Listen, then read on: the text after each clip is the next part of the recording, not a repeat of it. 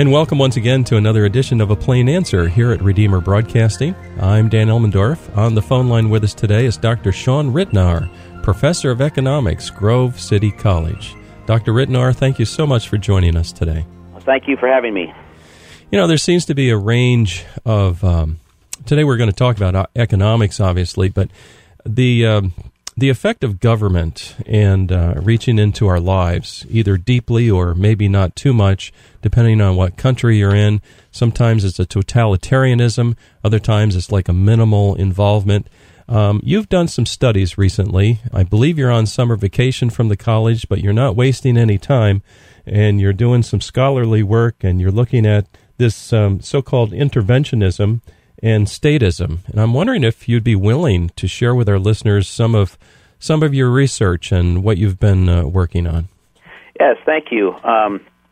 The main topic that I've been looking at for this summer, I have a different sort of project I'm working on. This summer I'm working on a project to try to investigate and sort of give examples of how in our current economic situation, we didn't get here sort of overnight. We didn't get here just by someone flipping on a switch. We got here through a series of what we could call progressive interventions. Interventions being when the government intervenes in the economy and either regulates it or controls it in some way, or simply engages in confiscatory taxation or gives subsidies or intervenes in the economy in some way that alters the actual activities of free people. And what is, what should one say, a danger in any of those types of policies is that people, I think, in general have this idea, kind of the way we do things in our own lives. Well, we want to go on a family vacation. We're not exactly sure which route to take. Well, we've always gone one way, but there's a lot of construction. Let's try this other route. And, if it doesn't work, we'll do something different. We'll go somewhere different the next time or whatever. And that's kind of the way we do things. But when we have economic policy, things aren't that simple, because every time the government intervenes, or any economic policy of any sort, always has real consequences that then people react to. For instance, if there's a situation where there's a social problem that people perceive related to an economic issue, maybe people don't feel like, there's certain people that aren't able to get enough of particular goods, maybe some basic food staples, milk and butter and hamburger or whatever. And so the question is, how do we solve that problem?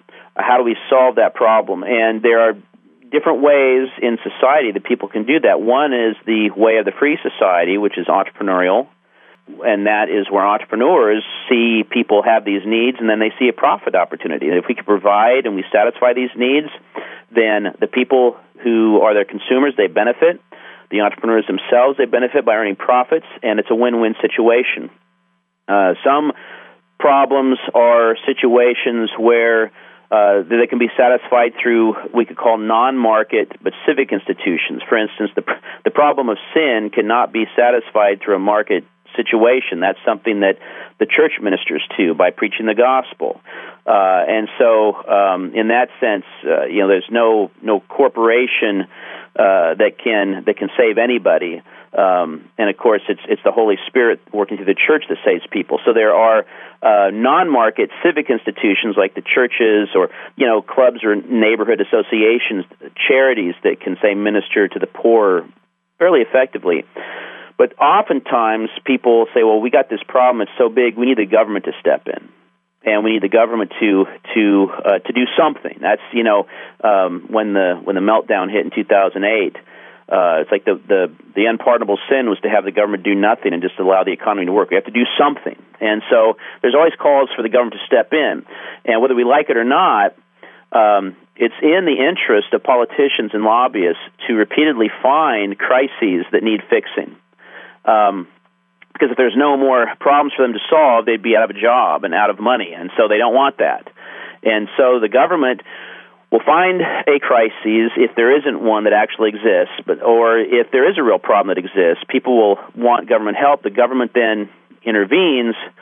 Often what the government does is they respond to symptoms, not to the root of the problem. For instance, when the Fed increased the money supply, and that's what they do on a regular basis. They create money, and then at the same time, people say we need the Fed to fight inflation.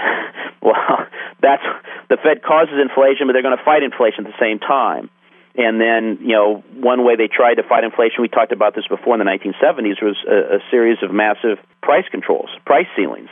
And instead of stopping the inflation and abolishing the Fed, let's put price ceilings on to kind of Band-Aid over the price increases. Well, this caused shortages, it caused layoffs, and so there are always these negative consequences that then people call for even more intervention because they don't see the link often between the negative consequences of the policy and the policy itself. And so the government then is called upon to intervene even more to fix the problems caused by the initial intervention, and this creates additional negative consequences which call for increased intervention, and eventually, if we don't stop the process, the entire economy can be regulated so much that ownership is sort of on paper only, but de facto the government regulates or controls the entire economy. That's sort of the way things went in Nazi Germany and in fascist Italy. It's not that bad here yet, but we've been moving in that direction, I would say, probably certainly over the last 40 years. Yes. I have so much to learn about this, but I'm on your wavelength. I just love listening to you. Can you explain, in one point in particular, increasing the money supply, as the Fed gets involved in that and controls our economy that way, how does that work? How does it flesh out? Well, there's a couple ways. The Fed can be proactive, and in the sense, when they try to be proactive, they simply literally create money ex nihilo, out of nothing, like they're God. And they just hit a few keys on a computer that creates money in their account, and then they spend that money buying up government securities. Right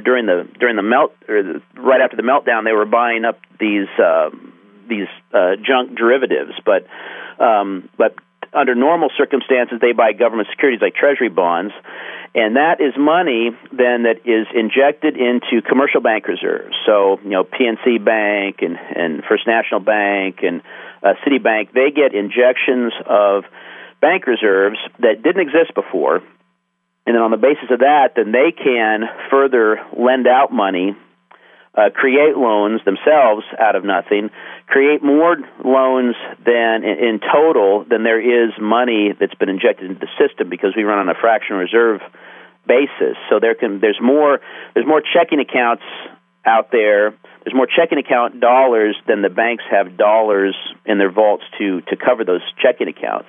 And so they can loan out money in the form of checking accounts, demand deposits, and that's how inflation grows. Now, the banks, knowing that the Fed will inject money into the system to keep interest rates at a artificially low level, the banks themselves will create money. They can be proactive too. When they see profit opportunities, they think there's profit opportunities. They create money out of thin air.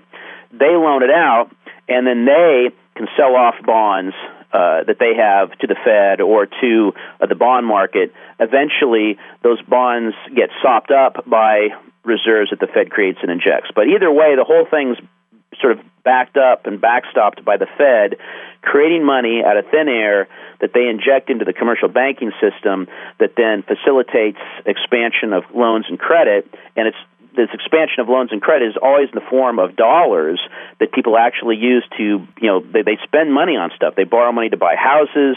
Businesses borrow money to expand operations. When they do that, that creates more dollars, and so people receive more dollars, and so their monetary income goes up. So what do? Well, they spend more, and that is what drives up overall prices, is when people spend this new money. And since it's not just one person that gets this new money, but a number of people throughout the country that get it. As the money gets spent over and over, that's what drives up prices in general. Okay, that's helpful. So let me just go back. So the Fed creates the money. Yes. They buy up T-bonds. Yes. Somehow that flows into commercial bank reserves. Yes. And then loans are created.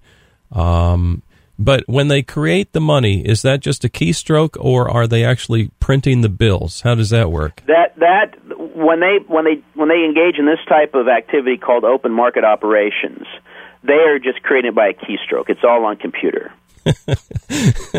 Years ago, I told my son, he still is, a whiz on the computer. I told him, I said, if you know the right sequence of keystrokes on your computer, you can become a millionaire, I told him. That's true. And I was just kind of teasing, but there is truth to that. And I'm talking about the honest way. I'm not talking about hacking or anything like that.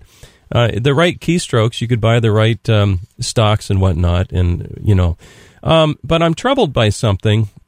Here's another story. Sometimes when I'm at the bank taking out some cash for running money, I'll tell the attendant that, there's nothing behind this money. Yeah. I'm just teasing with him or her.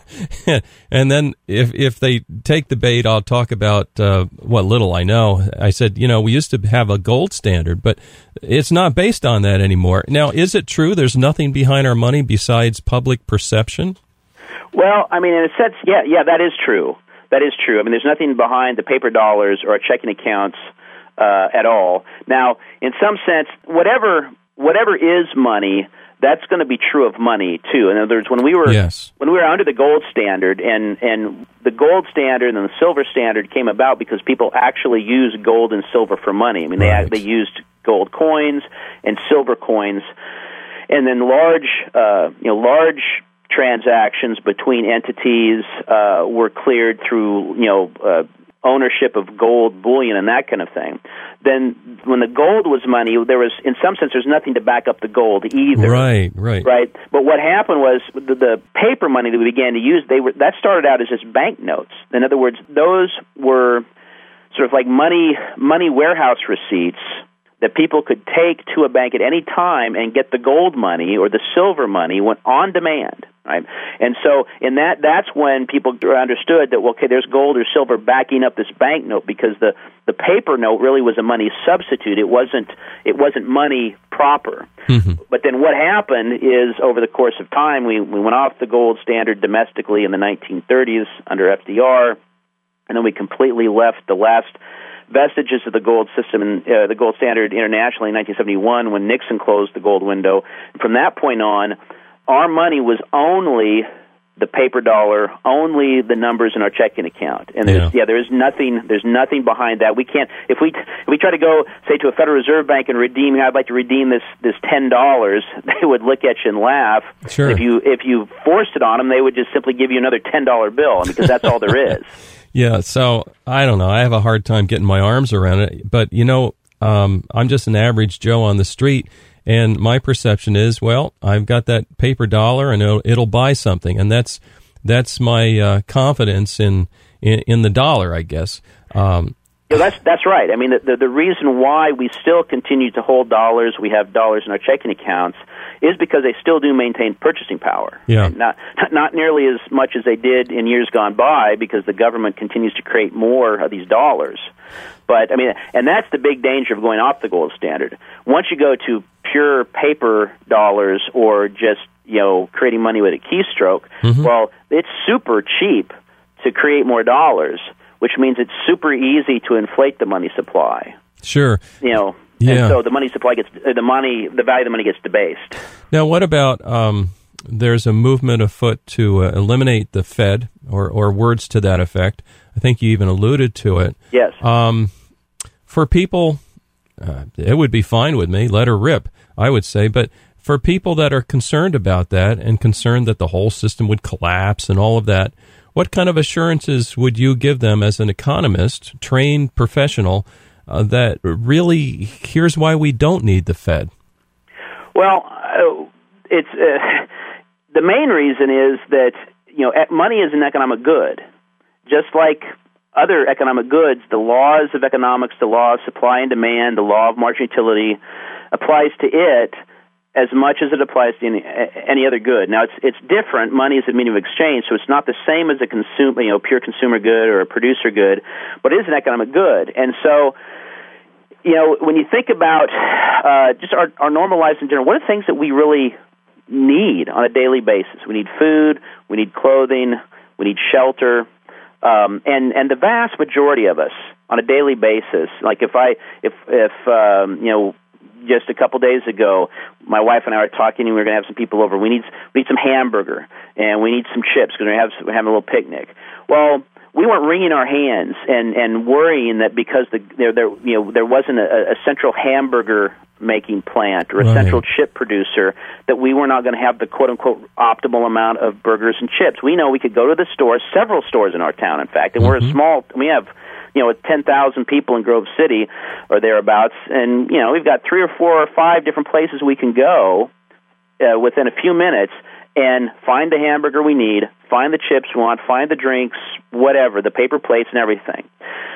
Well, there's no reason to think that if we had a free market in money production that we wouldn't have a similar outcome, that entrepreneurs who would have a comparative advantage in producing money that people perceive as a good product, a quality product, they would be successful in the market. And the only way that they would maintain their profitability long term is providing people what they want, which would be, in this case, money that is of solid value, money that people could trust. In other words, if we were back on a metallic standard, if it said that this is an ounce of silver, it really was an ounce of silver because this person has a reputation of being honest in his dealings.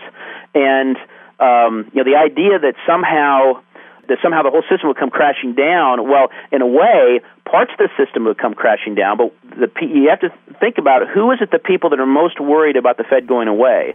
It's the people that want to control the entire economy. Right. The people that want to have their hands on the levers of economic power.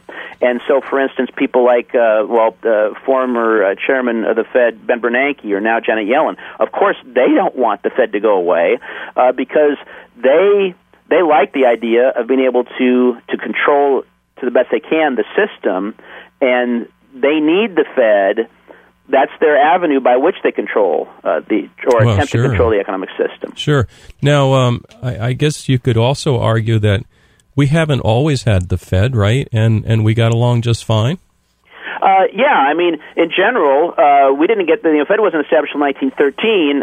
Certainly the system wasn't perfect. That's a whole other case where you've got, again, this example of sort of progressive interventionism. Yeah. We haven't had very many periods in our history where we could say we had a pure free market in money production. It's more relatively free or relatively less free. Almost always throughout our history, the government has privileged banks in certain ways that gave them incentives to inflate more than they otherwise should. But the ball really got rolling during the Civil War with the National Banking Act that was created by the government and signed into law by Lincoln. And that really was an effort to centralize the banking system partially centralized the banking system, sort of partially socialized the banks in the national banking system without having a pure central bank. Now, what that did is that type of intervention removed some of the constraints on inflation that banks would face in a purely free market. In other words, you have the national banks. The National Banking Act provided for what was called reserve city banks, these large city banks that were sort of the lender of last resort. It wasn't foolproof, but they were the ones that sort of that backstopped the entire system. Well, those banks then helped facilitate more widespread general inflation, and so we did have a series of financial panics from 1873 on. It seemed like about every 11, 12 years until in 1907. And 1907, I think, really spooked a lot of people, and that, of course, right around the Progressive era, sort of provided the last impetus to fully move to the Federal Reserve. But be that as it may, before the Federal Reserve, you could look back to the period from, say, 1865 to 1918. I just saw some statistics, and that somebody identified this, and with good reason, as one of the most prosperous periods of our history in terms of economic growth. We had higher rates of economic growth during that period, and we didn't have a central bank controlling the whole thing. We didn't have the Fed. We didn't have a chairman of the Fed always watching the numbers, trying to decide, should we increase the money supply by this amount or decrease it by this amount, or should we keep the interest rates artificially low? The economy is made up of people voluntarily getting together to exchange, and we don't need a Federal Reserve to do that. No. Stepping back, somebody might say, well, why are you guys so concerned about this? And the answer to me is simple. It's Bible-based, and that is our scriptures tell us we are to have honest weights and measures. That means honest money. There's not to be theft, whether it's the government stealing or me personally stealing. It's wrong, and covetousness is wrong, where I want to have something somebody else has, and I pine away, and I lack the grace of rejoicing when someone else is blessed, and I don't want their stuff. Those biblical guidelines, and there's others, flow right into prescribing, if you will, a money system that is that turns out to be very free market and minimal government intervention. Oh, that's exactly right. Yeah. The Christian ethic of property precludes us from panting after the goods of others and taking the goods of others. And like you said, I think that people have fallen into this habit of thinking that, that's certainly true for us as individual private citizens, but somehow if it's done through a collective, through the voting process, then it's A-okay. Yeah. It's funny too. I mean, most people would not say that, well, the best thing for us to do is to get people to church. Therefore, we need to pass a law requiring people to go to church. I mean, most people recognize that that's not going to that's neither right nor even practical. No. But they're willing to say, well, we need to make sure that everybody gets health care or something. Mm-hmm. Well, then we're going to pass a law requiring people to pay for health care. I mean, we tend to be not terribly consistent. Where the Christian ethic of property is, the more I've studied it, the more clear I think it is, and that is we're not allowed to steal from anybody, and rulers are not exempt. It doesn't say thou shalt not steal except by majority vote. Yes, so very true. And I hate to see when governments come in and take people's property for various reasons. This whole thing of a safety net, and by the way, we got about 2 minutes left. Oh my goodness! Safety net, and people are concerned about that. How does the Christian worldview answer that, rather than having heavy government doing it? Oh, well, the Christian worldview, basically, it boils down to love your neighbor as yourself. Oh, yes. And who is your neighbor? The neighbor is the one that you see as you become aware of him. Yeah. And so, the Good Samaritan was never called to make somebody else pay for his charity. Right. The Good Samaritan gave of his own means. So, the way that we would handle, the way the Christian should, or the way that the Scriptures call us to handle charity is this: if we see people in real need, then we should minister to them. We're definitely not to say, God bless you, go on your way.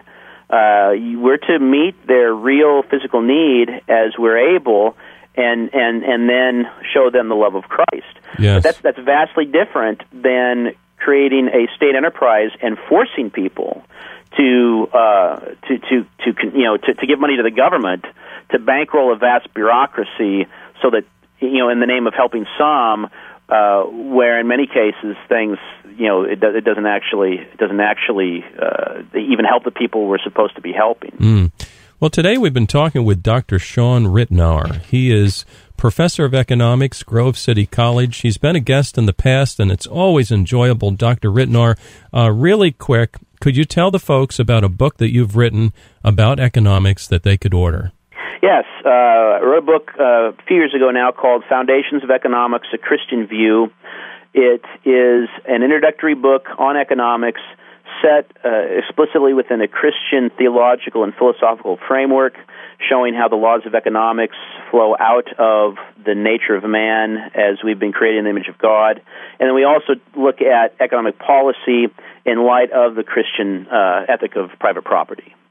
So again, that's Foundation of Economics, and the last name is Ritenour, and that's Ritenour. Dr. Ritenour, thank you so much for joining us. Oh, thank you. It's always a pleasure. And dear listener, join us next week at this same time for another edition of A Plain Answer. Some trust in the chariot. We trust in the name of the Lord our God. Some trust in horses. We trust in the name of the Lord our God. We trust in the name of the Lord our God. We trust in the name of the Lord our God. His love never fails. His name will always prevail. We trust in the name of the Lord our God. Some trust in the work they do. We trust in the name of the Lord our God. By His grace all the work is through. We trust in the name of the Lord our God. Sing, we trust in the name of the Lord our God. We trust in the name of the Lord our God. His love never fails. His name will always prevail. We trust in the name of the Lord our God. Some trust in the wealth of things. We trust in the name of the Lord our God. A name worth more than anything. We trust in the name of the Lord our God. Sing, we trust in the name of the Lord our trust in the name of the Lord. We trust in the name of the Lord our God. His love never fails. His name will always prevail. We trust in the name of the Lord our God. We trust in the name of the Lord